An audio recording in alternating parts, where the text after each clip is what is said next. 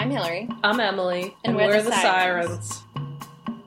Today we're talking about To Have and Have Not, which is a 1944 film that was directed by Howard Hawks, loosely based on an Ernest Hemingway novel that Howard Hawks believed was the worst of Hemingway's novels.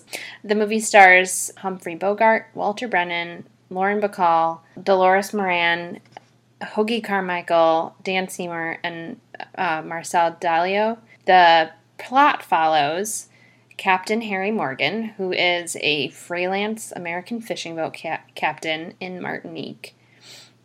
The man who runs the hotel restaurant where he's staying is working with the French Resistance and trying to get Harry to work a job for them. One night he meets a beautiful American drifter, played by Lauren Bacall, and in an effort both to pay her way off the island and to make back the money he loses when his last client is killed by the Vichy-friendly police, Harry finally agrees to take the job to pick up a key resistance fighter. A firefight, some covert surgery in a cellar, major shoulder pads, some singing, lots of drinking, and a little romance ensue. That sounds right. This film, like, compared to Casablanca, which is one of our favorites, it just had a very different vibe. And I did look up the novel, and this is very different from the novel. Yeah, apparently the novel is set in Cuba. It's much later in Marie and Morgan's lives, right? And like Morgan dies at the end of the novel. Yeah, and a lot of that novel is about class and right, like it has communist vibes. So that even the title of this movie, I was like, so you're it's named after the novel, but the point of the novel was the haves and the have-nots, and that's not really the point of this movie. So it seemed like it was misnamed. Yes, or just not renamed in a weird way. Oh, yeah. The screenplay is written by William Faulkner, in part. That was my first note that I wrote down. I was like, Faulkner? I mean, yeah. I still, like, this is a good movie. I just think it's not what I was expecting. Basically, like, thinking that it was this Hemingway. Although, you know, Bogart does have that very, like... yeah. Hemingway, very, like, masculine, some, like, misogynist undertone vibes. Yeah, I'm gonna go get a big fish. Yeah. Yeah. Mm-hmm. And that you, like, if you're afraid, you're less of a man. That's another. Yeah. Okay. Well, we could get into it. Do you have any trivia for this movie? I do. One of the pieces of trivia is that this is, I believe, based on what I saw on the internet, the glorified internet, it's the only film that's based on a novel by a Nobel Prize-winning author to have its screenplay written by another Nobel Prize-winning author. The actor Marcel Dalio, who plays Frenchie, the owner of the restaurant, also appeared in two other films with Humphrey Bogart, one being Casablanca, the other being Sabrina. Maybe a movie we watch and talk about. No, I would totally watch Sabrina with you. Yeah. Lauren Bacall apparently had nervous shakes in her very first scenes because this was her first movie. And she quickly learned that keeping her chin down and her eyes up kept her head from trembling, and that sort of look developed into what became her trademark sultry look. So, you know, combat your fears and look sultry, apparently. But Lauren Bacall was 18 years old when she was casted in this film. She had been a model and had appeared on the cover of Harper's Bazaar, and it was Howard Hawks' wife who noticed her. In the movie, she's called, her character is called Slim, which is what Howard Hawks calls his wife, and his wife calls Howard Hawks Steve in real life, so it's totally art imitating life. Hoagy Carmichael was a prominent songwriter at the time, and he plays the musician Cricket, and he was discovered by Howard Hawks at a party, and this is his very first credited film role, though he had previously appeared in the movie Topper, uncredited. And he was great. I went and pulled up some Spotify play. I love that Tin Pan Alley stuff. Mm-hmm. Oh, yeah. I was totally thinking of you. I mean, I already was thinking of you while we were watching this movie, but like, oh, this is Emily's music. Yep, and it's probably what I'm going to be listening to while I work for the next several weeks. Yes. The other main thing this movie is known for is that it was the movie on which Bogey and Bacall began their relationship. There was some scandal because of the huge age difference between them. Howard Hawks was against it from the beginning, though gossip says that was maybe because he was interested in her himself. And, a lot of people didn't think the relationship would last, but it lasted until Bogart died in 1957. I mean, their chemistry was amazing. Yeah. Like, it just sizzled. And I'm not even, I think Bogart is a good actor, but I'm not, a huge Bogart person, and I liked him better in this movie because he was opposite her, and they just had a really good dynamic. Yeah. Well, that's some pretty good trivia. Thanks, Hill. So I bioed Lauren Bacall because this is shockingly the first movie of hers that we've done. And I mean, there is a lot to her life because she lived a long life and she had, a flourishing career for, pretty much 80 years. So I'm just going to give some highlights. She was born Betty Joan Persk on September 16, 1924 in the Bronx, the only child of Eastern European Jewish parents, Natalie and William Persk, a secretary and a salesman.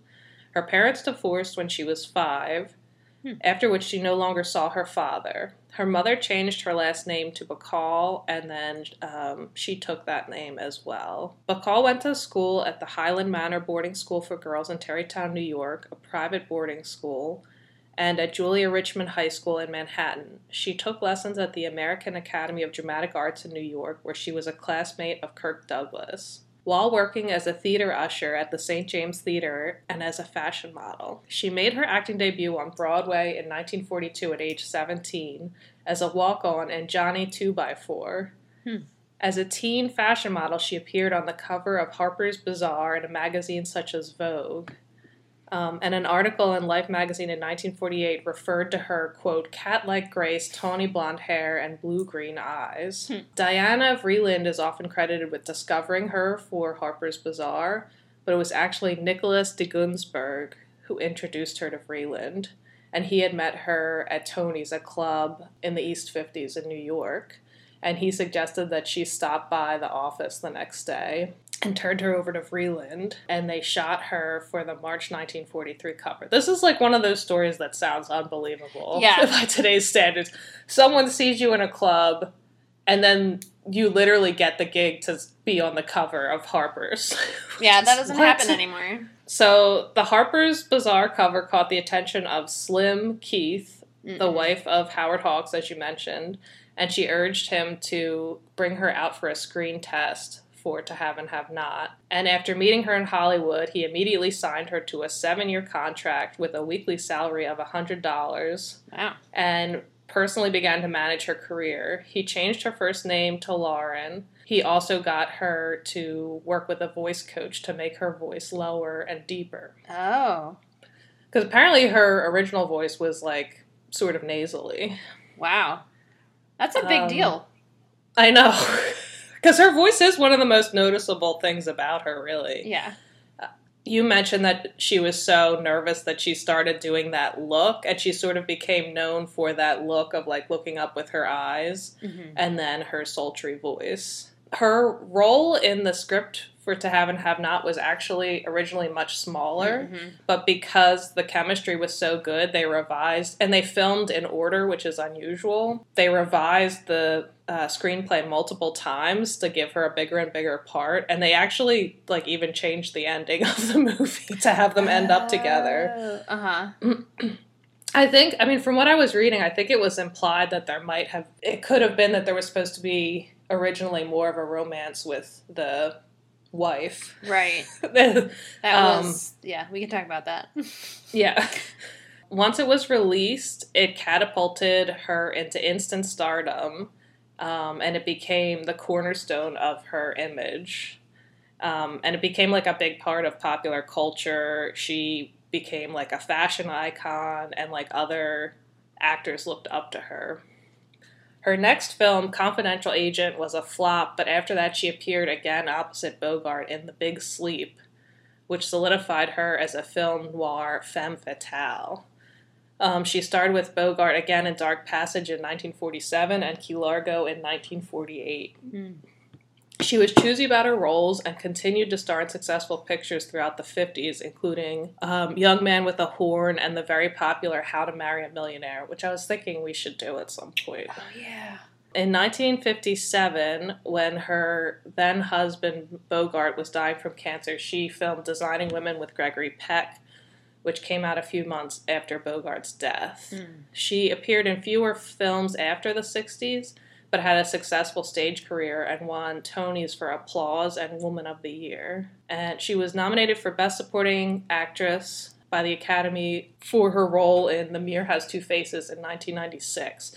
And that was actually her first nomination, even though she'd been working for 50 years in film. And she didn't win. Oh my gosh. She made a cameo appearance as herself on The Sopranos, in an April 2006 episode, Luxury Lounge, during which she was mugged. What? Her final role was in 2014 as a guest voice appearance in the Family Guy episode, Mom's the Word. And she wrote 2 autobiographies, Lauren Bacall By Myself, which came out in 1978, and Now in 1994. And this quote kind of sums up how she felt about her life, which was from a 1996 interview. She said, I had 1 great marriage, I have 3 great children and 4 grandchildren. I'm still alive, I still can function, I still can work. You just learn to cope with whatever you have to cope with. I spent my childhood in New York riding on subways and buses, and you know what you learn if you're a New Yorker? The world doesn't owe you a damn thing. And she died from a stroke on August 12, 2014, a month before her 90th birthday, at her longtime apartment in the Dakota in Manhattan. Where all the other fancy people live. I know. I was reading that there's a photography book that's just images of people who lived in the Dakota, and I was like, I might have to get this book. Yeah. You failed to mention that she was the voice of Fancy Feast cat food. Yeah. I mean, I could only do do you feel that that's a highlight of her career? Only because I remember like hearing those or seeing those commercials and my dad being like, that's Lauren Bacall doing those commercials. I mean, I guess if you want people to be seduced into buying your cat food, that's a good voice to use. Hire Lauren Bacall.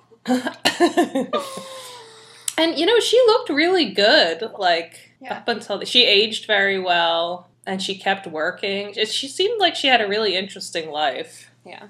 Oh, and she was good friends with Katharine Hepburn. Ah. Because when Bogart and Hepburn were filming The African Queen, she came to the set and stayed with them. That's her, and I guess, hopefully, we'll do more of her movies. Yeah, I hope so. We should get on that. So, what did you think of To Have and Have Not? So I watched it in a number of sessions. I just didn't have the opportunity to watch it all the way through, and I found myself really wanting to finish it, wanting to watch the rest of it, and thinking about it when I in the pause where I had to work instead of watch the movie. And so to me that's a sign of a really enthralling movie or book or whatever, if you think about it when you're not watching it. And I really enjoyed it, although I was this is basically a rewrite of Casablanca in a lot of ways. It reminded me also a lot of Island in the Sun in some ways, just because it was also a set in the in an island nation. Yeah, I mean, one of the striking things with this movie compared to Island in the Sun, which came out a lot later, was that a lot of the scenes were much more racially integrated in this movie than they were in the later. I mean, which I guess isn't totally surprising, but it did kind of strike me as just being more diverse. The cafe was the patrons were of mixed race, and the people who worked there were of mixed race, and everyone was kind of interacting and didn't seem to be separated. Yeah. So I don't know how much of that is like unique to that time or Martinique, or if it was just made up for this movie. But it was kind of striking to me compared to other things we've watched. Yeah, totally. So this showed how I am actually very bad at geography, and I actually spent some time looking at maps to be like, all right, here's Martinique, here's what's around there, like Devil's Island, like, because I was very confused about what was going on. I think the film, I mean, when it came out, it must have been clear, but it sort of presupposed that you had an understanding of, like, oh, it's Martinique, and they support, like, Vichy France, and this is what's happening. Yeah. Because, like, that just wasn't totally obvious to me right away. And I had to kind of, you probably knew this, because I know this is an area of history you've studied, but, like, it wasn't something that I knew about. Yeah. No, I had to, like, sort of refamiliarize myself a little bit, too, because I had forgotten, like, oh, what did the territories do? Like, how did they relate to the, like, continent? What did you think of the pacing of the movie? I don't know that I had any, like, specific thoughts about it. Although, now that you mention it, like, there was a lot of time at the beginning where we were dealing with Mr. Johnson just to have him be shot dead. Spoiler. Yeah.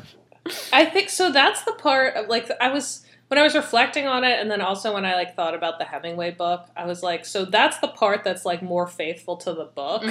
That is, like, you know, they take this guy out, and in the book, I think he actually does just stiff Harry, and, like, that's the end of it, kind of. But for the purposes of this movie, I was like, yeah, like the opening and beginning I thought was kind of slow, where they're taking him out on the boat, and there's a lot of scenes of just, like, fishing or just, like, being on the boat. Yeah. And were they fishing for marlin, or did it just look like that? I couldn't tell, like, what the fish were, but they looked really big. I think at some point they mentioned that it's marlin, which, like, I don't know the difference between fish, so, I mean, like, when they were on the boat, I was like, are they fishing for dolphin? I don't know. Yeah, that's what, I mean, it definitely looked, like, yeah, it couldn't have been done. No. But you're right. But I was curious about that. But yeah, I like, that part felt slow to me, and then maybe, like, I watched the movie in 2 parts as well, like, basically stopped halfway through. And the second half seemed very fast-paced to me. So, yeah. And then it ended pretty abruptly. Oh, yeah, like, at the end of the movie, I happened to, like, pause it, and I was like, oh, there's only 1 minute left in this movie? Like, what happens in this 1 minute? And it's just, you know, she does her little shimmy and they leave. I mean, I love the shimmy. Yes. The shimmy was great. I was like, okay, I guess I'm glad nothing bad happens, but... Yeah, but then, I mean, so basically we don't know what happens. We know that they're leaving. We don't know if they actually are successful. You know, it just kind of ends. Yeah. So it felt a little bit uneven to me, and I don't want to, like, keep talking about Casablanca, but pacing of Casablanca felt a lot better. And then so Bogart plays similar characters who are like, I'm neutral. In Casablanca, it felt like he had more of a moral reckoning, whereas in this movie, it just felt to me like he was, like, personally affronted, and therefore he was against. It felt very individualistic, like, I'm just taking this side because you came after me. It's not because I stand for anything. Right. Well, and there was a lot of... I felt there was a lot that was unclear about his backstory, you know, because he was like... I have experience working on wounds, which I was like, why do you have experience working on gunshot wounds? And then there was the whole... exactly. And there was the whole relationship with Eddie where he was like, you know, I'm not going to... Basically, like, I'm not throwing him over because, like, he takes care of me. And there was clearly some allusion to something that had happened in the past. Like, I'm curious about this. I want to know why, like... You're totally taking care of this drunk guy who, like, not really an asset. Yeah, and so I completely agree with you, and almost all the major players in this movie I would have liked more backstory for. Yes. They seemed like interesting characters, but a lot was just kind of left up to the imagination. Like, I made up a whole backstory for him. I was like, okay, totally. Yeah. he and Eddie served in World War I together, like, in the Navy, and he was a captain, but, like, Eddie saved his life, but had trauma, and then became an alcoholic, so he, like, looked after, you know, like, I made up this whole thing. I don't know if that's the case, but, like, I assumed some sort of military background, because... Totally. Because we had nothing else to go on. Yeah, and... It still seemed strange to me that, like, how he was always just sort of, like, chuckling to himself about Eddie, which just seemed really weird when you put it up against the rest of his characterization. Totally. Yeah. But yeah, also, like, Cricket, I would have loved a backstory for Cricket. We didn't really get a lot about Slim, except that she left home. Yeah. And has been, like, drifting around to different countries, and then she says she wants to go back. Yeah, even though, like, Harry is at some point is like, you know, you didn't flinch when you got slapped, which to me says that you've got a lot of experience with it. And so, like, maybe the next time someone slaps you, you should slap back. Which I was like, I want to know more about that. That is... Yeah. Make her the main character. I know. And I was... Like, when she also, I didn't know when she was lying and, like, when she was telling the truth. But she listed the countries she'd been in, and I was like, these are, like, a lot of random places to just drift in and out of, and she had no real reason for being anywhere except that she, like, couldn't get home. Yeah, right, and had no money, so, like, why? Yeah, so that seemed strange to me. Can we get into her character more, because there's... Yeah. So, did you think she actually did want to go home? I don't know. I think she was, like, interested in, like, seeing what would happen with Harry. And so, to me, it seemed like she was just kind of, like, telling him what he wanted to hear, in a way, to just sort of, like, see, like, to, like, feel him out. Yeah, I kind of didn't buy a lot of what she told him up front, because it seemed like she was just sort of trying to entice him. And I also didn't get, like, why she was initially drawn to him. We just kind of see that they're... You know, their rooms are across from each other, and she's sort of, like, slouching there. Yeah. But why him? Like, she just glimpses him. Like, there's nothing... It seemed... unless it was just totally, like, a huge amount of attraction or something. But I just didn't... I guess I didn't know what it was based on, except that they had chemistry. And I guess maybe she could tell that from a glance, but I don't know. Well, and if she's supposed to be, like, 20 years old, like, you know, what experience is she basing any of this on? Probably nothing good. Yeah, and that's the other thing, when in the movie, they mention that she's supposed to be 22, and I was like, oh, well, that's really... You know, it's...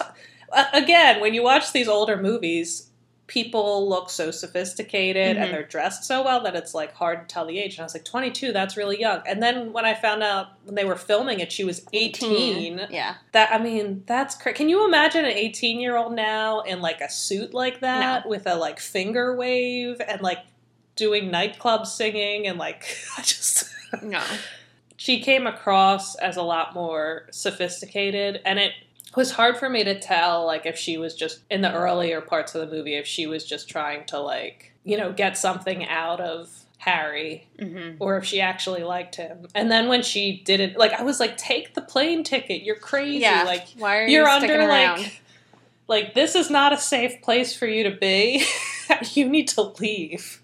And then she was like, no, I thought I'd stay and see what happens with you. And a lot of the movie, he treats her pretty poorly. Yeah. So I just didn't... This was, like, one of those classic setups where the woman's like, but I'm interested in him, so I'll just put up with stuff. And the whole time he's really mean to her, and then in the end it's like, oh, he actually does like her. Yeah. I was like, what? Although, like, there are a couple moments when he's, like... When she's kind of, like, letting him know that she sees that he's, like, kind of interested in the other woman. And, you know, and she's basically like... You know, like, I don't think that you can, like, you know, make eyes at me and then make eyes at this other woman, and I'm not going to notice, and I'm not going to care. Like, I see what you're doing, and I'm letting you know I see what you're doing.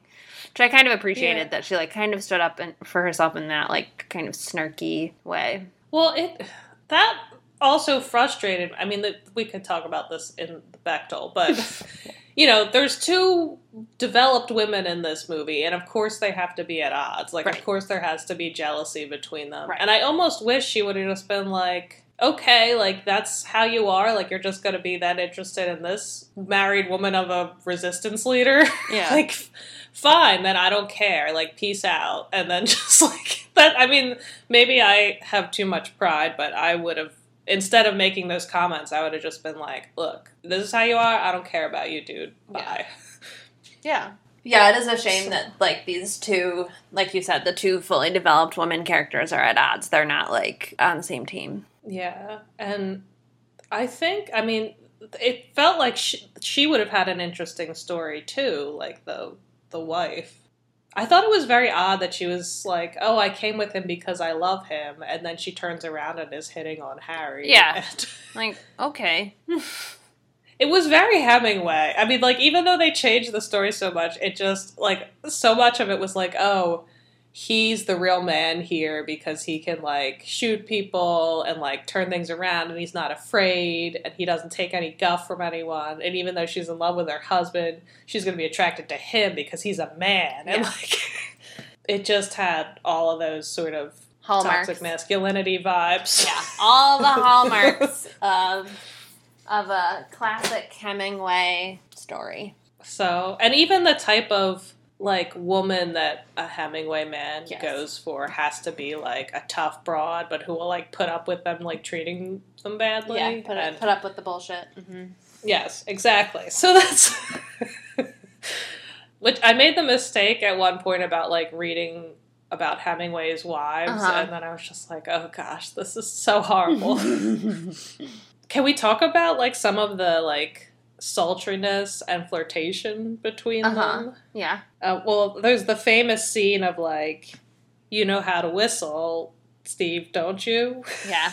Which I was like, how did that get through anybody? How was anyone not like, oh, this is just, like, this is very thinly veiled innuendo, right? Yeah, I don't know. A lot of this like, a lot of the scenes and the dialogue, I thought, like, the thing about the hard-boiled eggs. Oh my god, yes, I forgot about that. Also, she just keeps coming into his bedroom. Like, she comes in and just, like, sits on his lap. In her bathrobe, which had shoulder pads. Yes. Yes, the bathrobe with shoulder pads. Where do I get one of those? Oh my god.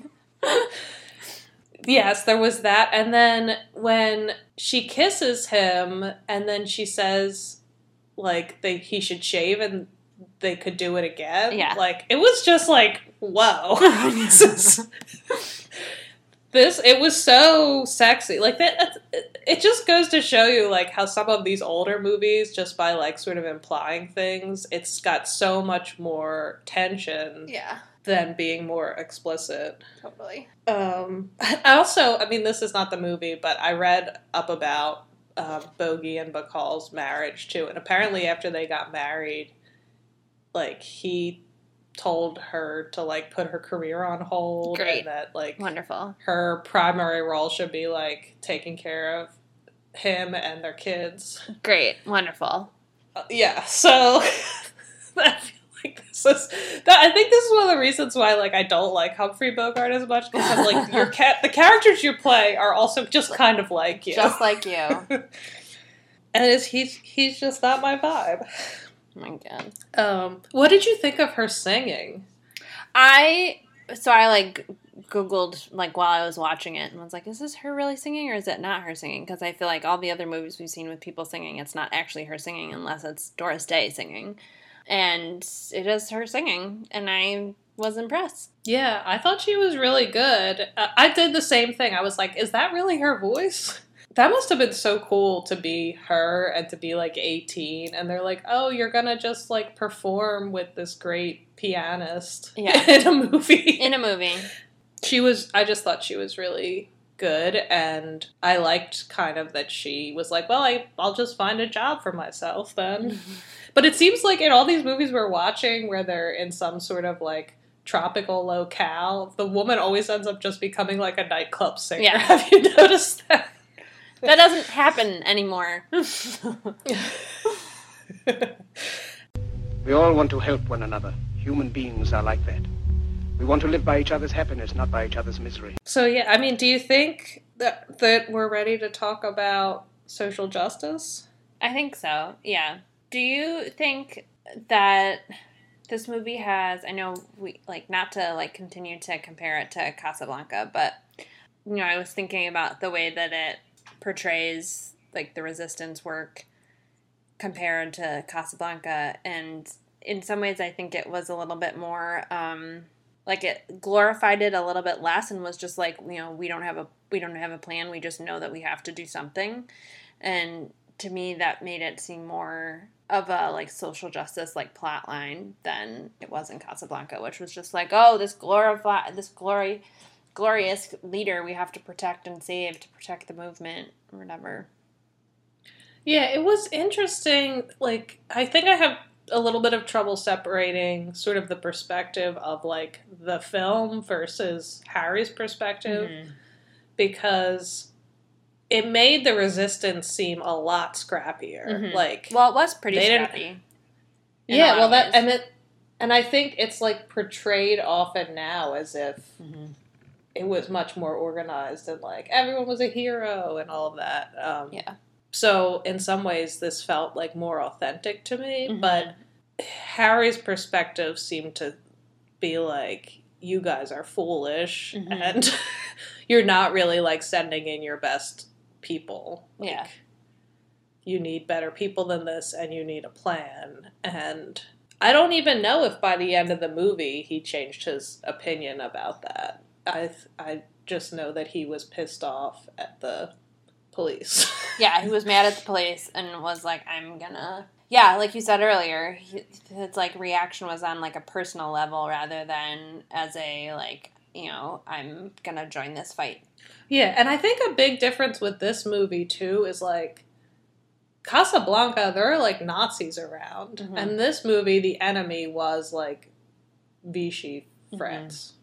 Well, I mean, there is Vichy France in Casablanca, but there's more of a, like, because there are both Germans and, you know, French officers, there's more of a gray area in that movie, and it was a few years earlier too, whereas this movie was a few years later, and the understanding of what Vichy was doing, I think maybe was a little bit different.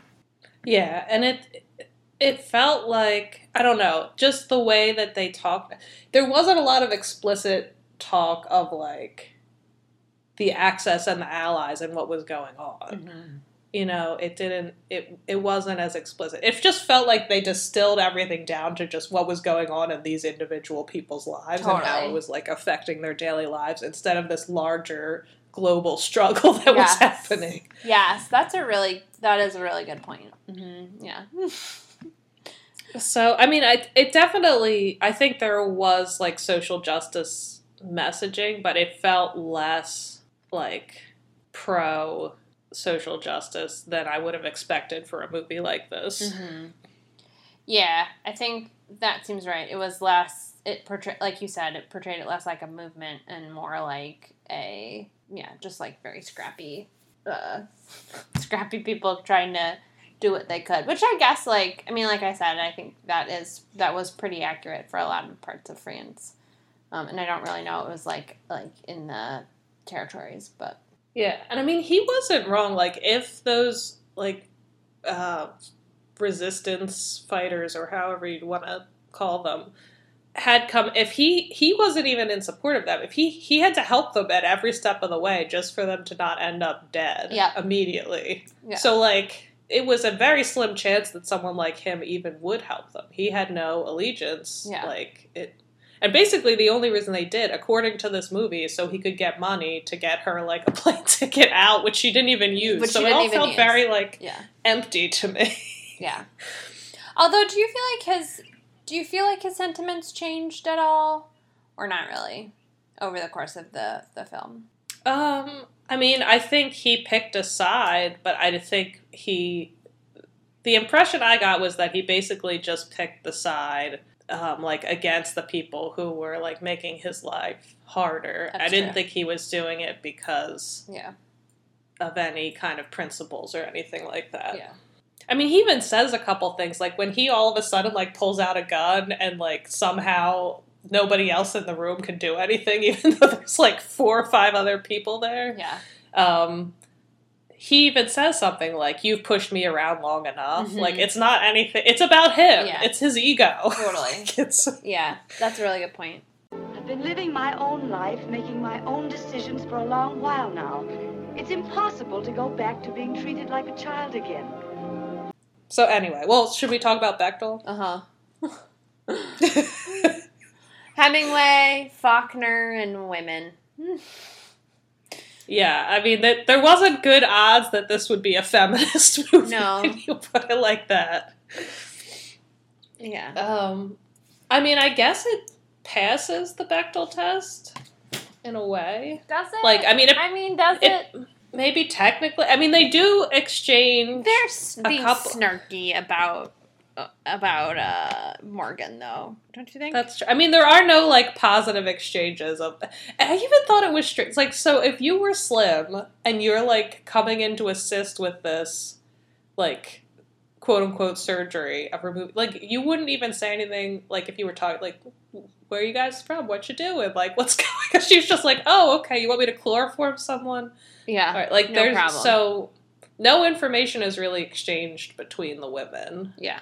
Yeah, I guess you're right. I want to see the backstory of Slim and like see what it was that like caused her to be the way that she is. Ooh, alternate ending. Mm-hmm. Alternate ending is Harry and the other guy end up dead, but Slim and the wife join together as resistance fighters. Love it. And go to Devil's Island with Eddie as the captain of the boat. Love it. Perfect. Okay. Done and done. And it's not called to have and have not. It's called something else. I don't know. One thing I wanted to mention, like, while we're talking about the women is I did think that Slim had, like, a fair amount of agency in the movie. Yes. Uh-huh. You know, she came there on her own. She pretty much, like, I mean, she was stealing, but she was, like, making her own way kind of in the world, getting money how she could. Yeah. Like, taking care of herself. She makes the decision to not fly out, even though other people try to tell her what to do. And she also makes the decision to get involved with, you know, what's going on. Yes. With the resistance. And, like, even though Harry keeps trying to put her off, she's just like, no. You can't put me off. So, like, in a lot of ways, and she really came on to him. That's true. She has a lot of agency in a lot of ways. That's true. I forgot that she really comes on to him. So I don't know if it passes Bechdel, but it's not like a total waste. Not a total Hemingway. Not a total Hemingway. I mean, but it also made me mad how Harry got so annoyed that, like, the wife was upset that he was going to operate but, like, wasn't a doctor. I was like, I would also be upset about that. And also, when she passes out, when he's just doing, like, open surgery in front of her, and then he's pissed off, and then Slim is portrayed as, like, the better woman because she's not squeaky. Like, it was just very misogynistic vibes. Yeah. Have a heart, Harry. Yeah, I mean, gosh, I don't know. I have a low tolerance for all of that. You gotta be tough or you're a waste of life. Like, so, anyway. Yeah, what rating would you give it? I feel like I'm giving it a 4. Oh, that's a good rating. Mm-hmm. I mean, you know, soft on my ratings. I mean, I would definitely watch it again, even if I was like, I have some questions about, like, motivation. Yeah. I enjoyed it, too. I mean, well, do you remember what rating you gave Casablanca? Was that a 5? I'm sure I gave it something high. Okay. Like, I mean, +1 for Ingrid Bergman. Every Ingrid Bergman movie gets 1 point higher just for having her in it. Yeah, I mean, that's also true. That's, like, a different dynamic because Ingrid Bergman is many things, but she's not really a femme fatale type. So I would give this movie, I think, a 3. Mm-hmm. Yeah, checks out.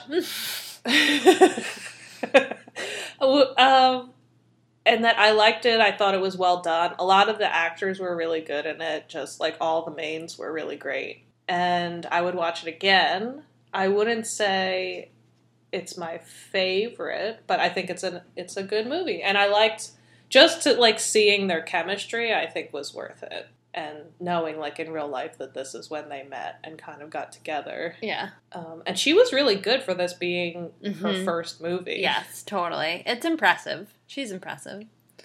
She is impressive. We should definitely watch more movies with her. Yeah, we should. And I would like to watch more of her later stuff, too. And Fancy Feast? Do you want to watch some Fancy Feast commercials? I would love to watch some Fancy Feast commercials. I want to read one of her memoirs. Yeah. Too. I think that would be Siren's Book Club. Yeah, Siren's Book Club. We actually have a whole lineup. We've got the new Cary Grant biography. We've got Fast Talking Dames. We could totally make this happen. Yes.